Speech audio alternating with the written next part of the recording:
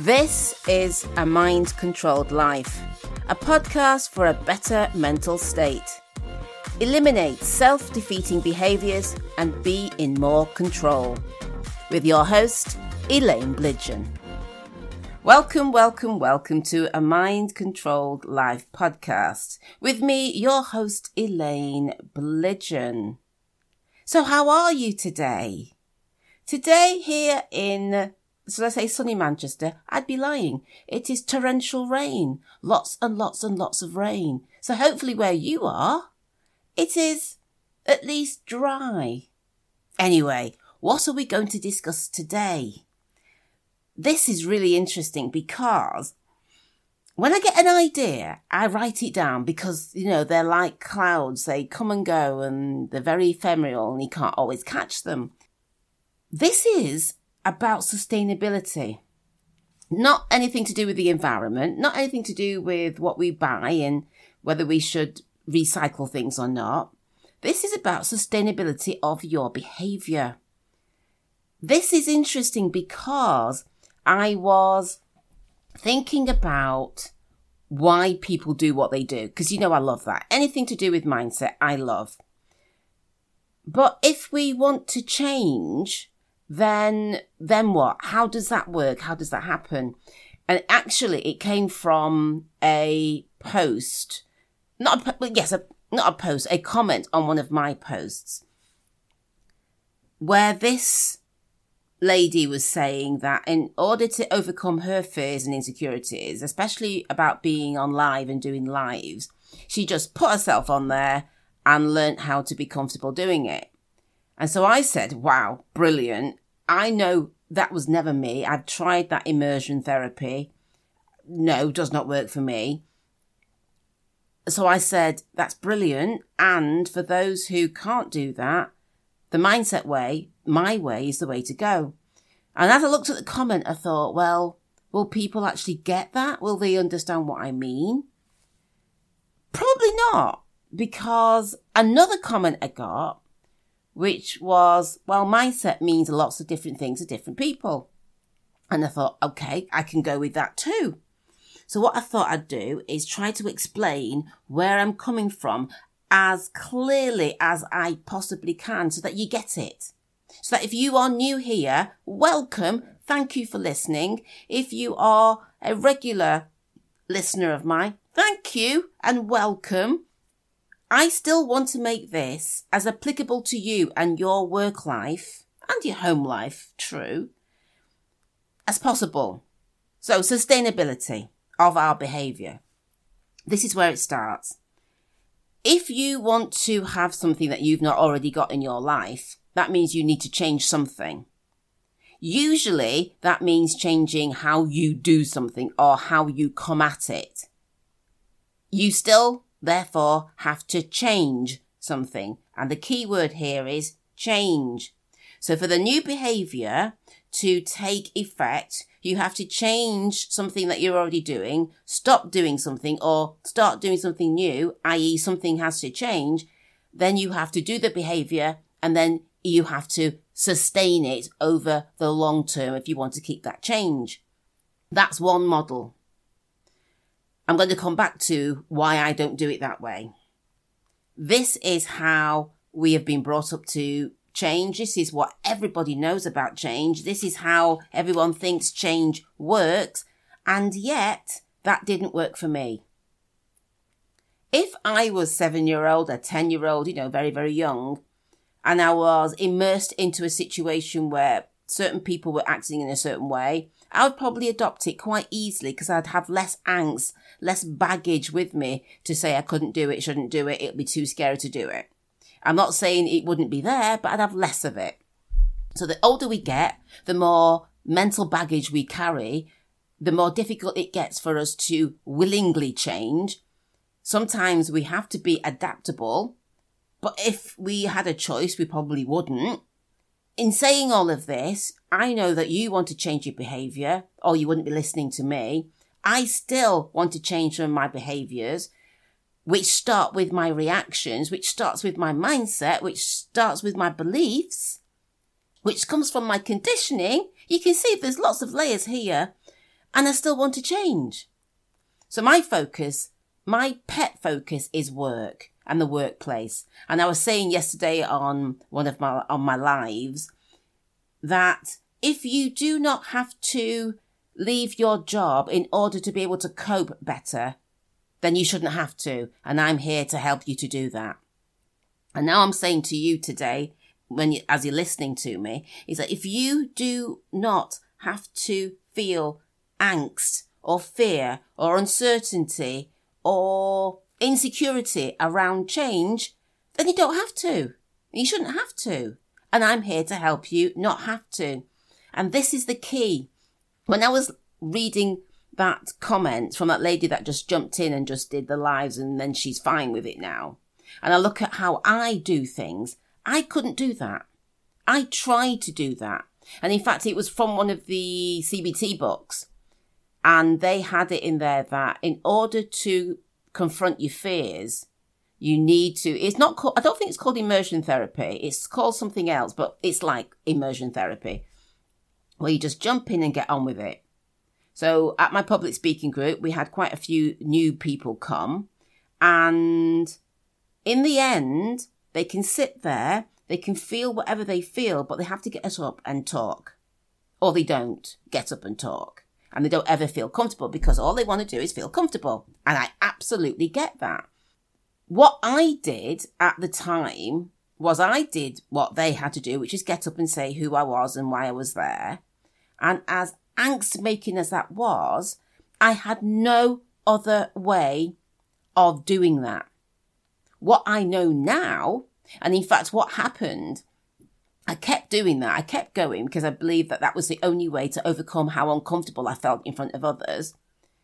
And in the end, once I learned how to change in a way that was more comfortable for me, I realized that every single thing that I've ever done, everything I do with my clients, everything I'm talking to you about is about your personal growth and your personal change in a way that is comfortable. So we've got change and we've got comfortable. And these could be seen as oxymorons, but they're not. So that comment triggered me to thinking, yeah, for those of us that can't just jump in and do it without it feeling uncomfortable, we have to find another way. Now, there'll be somebody else listening to this at some time, and they'll be thinking, well, that's just the way it is. If you want to overcome your fears, you're going to have to feel uncomfortable. And that might be so. But I cannot do that by just standing there and facing my fears. It doesn't work. And I think it doesn't work for me and for people like me, which you might be like me, because I spent my entire life living in irrational fear. And I get it. It was irrational. But for me, it felt so real. And I lived with that for not just 1 year, not 10, not 20, but in fact, my entire life of irrational fear makes me hypersensitive to not wanting to feel uncomfortable. So there had to be another way. And that's where my brain went. There has to be another way that I can get this thing that all these other people are enjoying, but without the fear. And so I went online and I looked at change. How do people really feel about change? What came up in Dr. Google was change is inevitable. Yes, it is. And most of us go kicking and screaming to that change. We don't embrace it. We may know that we should, or we wish that we could, but we don't. I didn't embrace change just because somebody said it was a good idea to.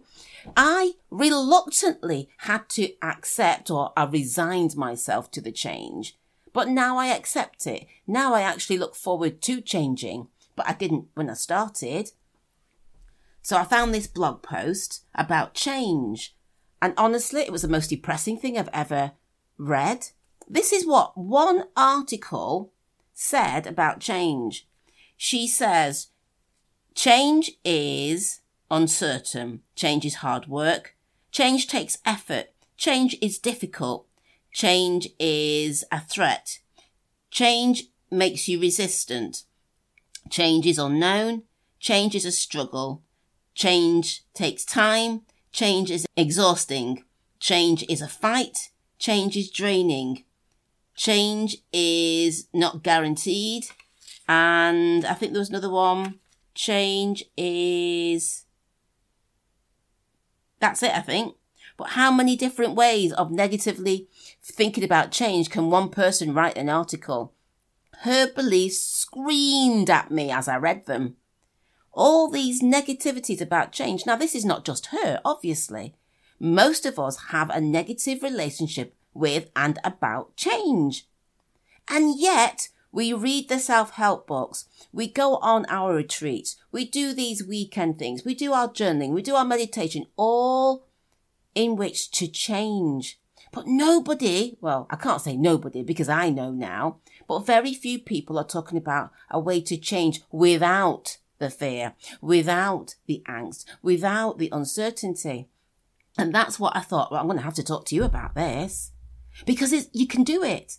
And that's what I wanted to say yesterday on my live. I wanted them to understand that the reason why we do what we do, the reason why I focus on work, the reason why I want them to feel comfortable at work is because they don't have to feel uncomfortable.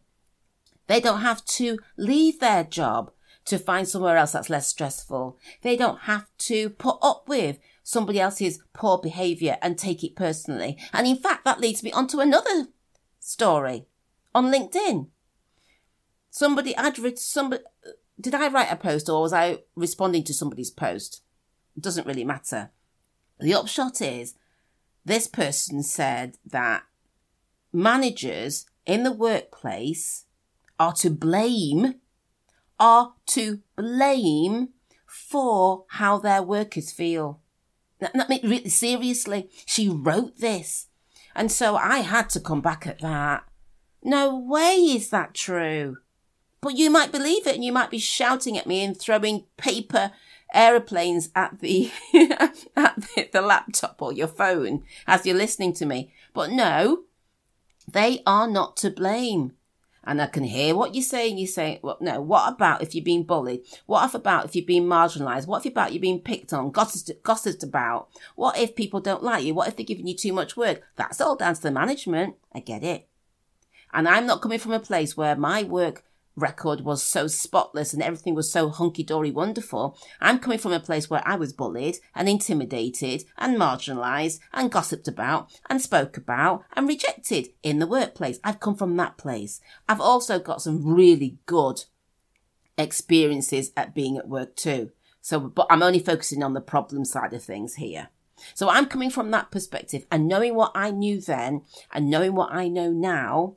Change does not have to be difficult. Change does not have to be awkward. Change does not have to be uncertain if you know how. So when I wrote in response to this and I said, if we blame other people for where we are in our life or at work, what does that mean then? What then? I mean, seriously, what then? So, okay, this manager is a total pain in the ankle.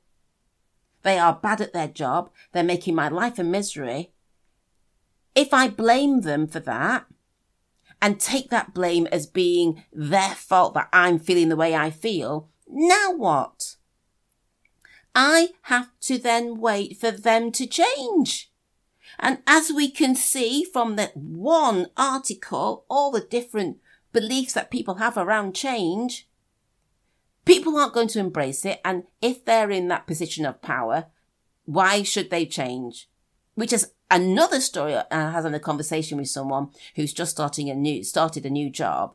And she's finding that she's not getting people to be as compliant as she would like.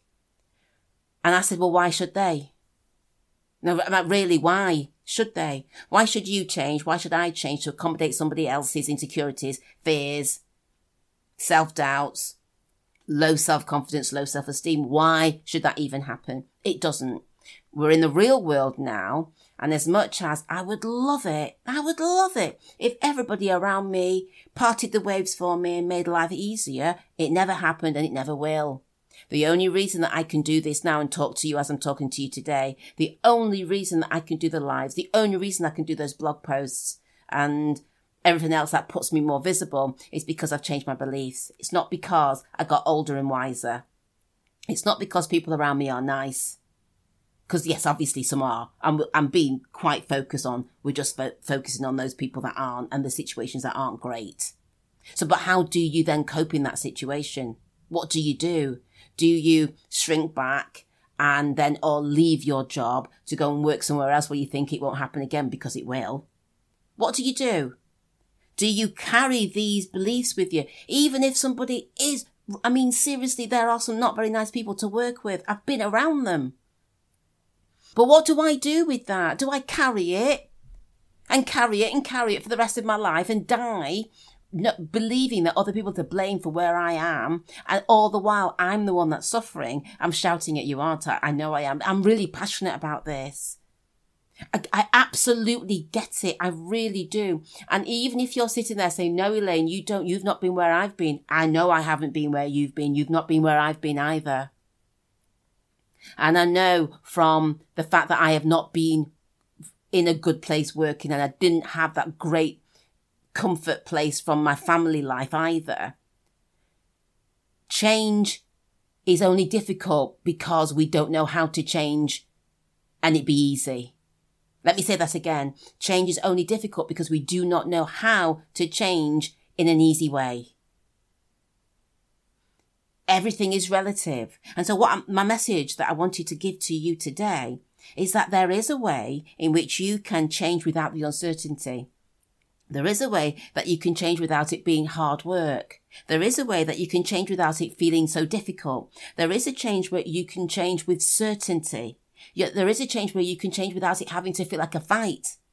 Every single one of those points that she mentioned in her article, there's always a way to do it the opposite way if you know how. The best way to do that is obviously to contact me, and I will show you how you can change without all of that.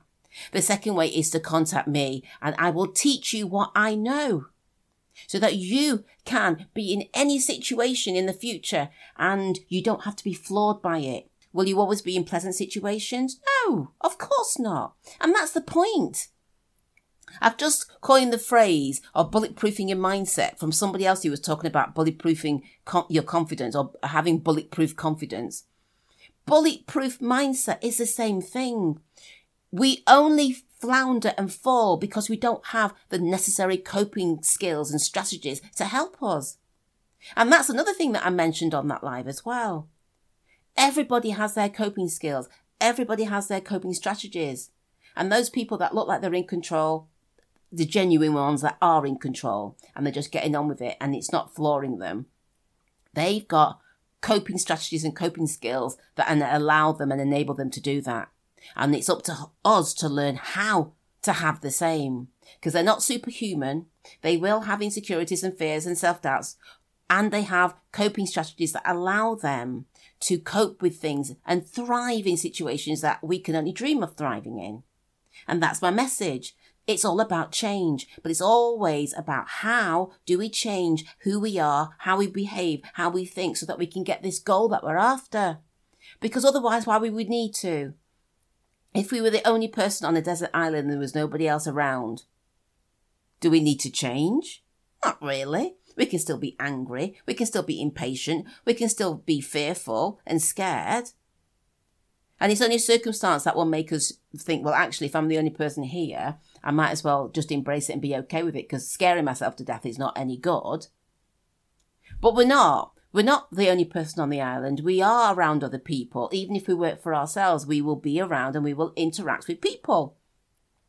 And they can trigger us. And we want to know how to stop that trigger from needling its way into our psyche and making us see life from that perspective.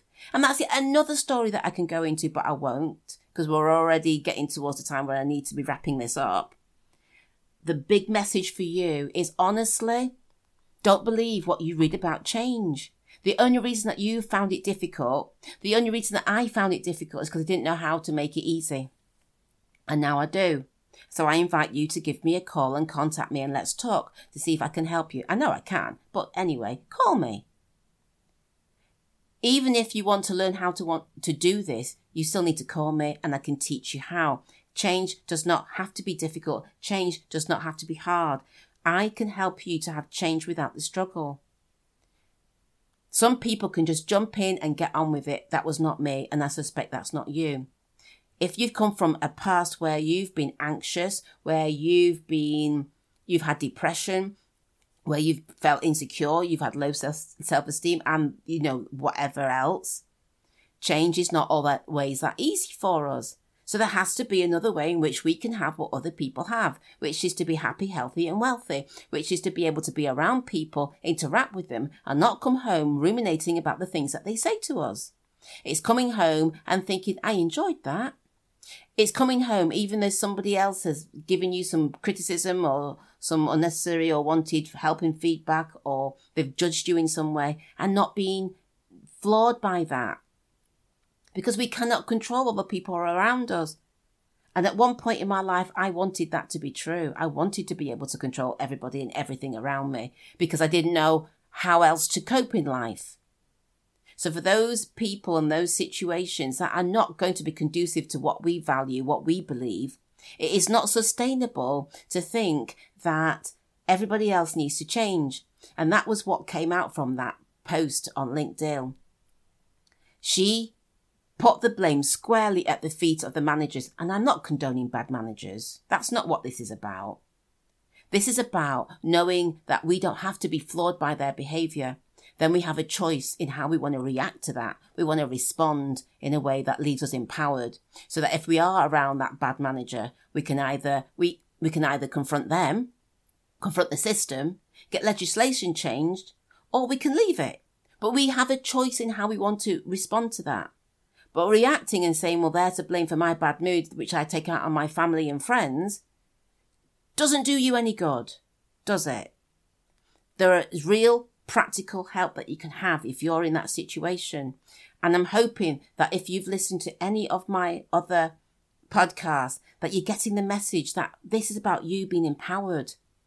This is about you having the ability to thrive in a life that can feel so difficult if you come from a place where I've come from, where I'm hypersensitive to criticism, people's opinions, and the world. It's less so now. I'm starting to bulletproof my mindset against it all. And it's absolutely the best place to be. And I want you to join me so we can play. Yeah? So I hope you got a lot out of this episode. I hope it sparks something in you to think, yeah, I want that. I want what she's having. Do you remember that film? When Harry Met Sally? And they were in the restaurant and she was doing, you'd have to go on YouTube and see the famous part when Harry met Sally in the restaurant.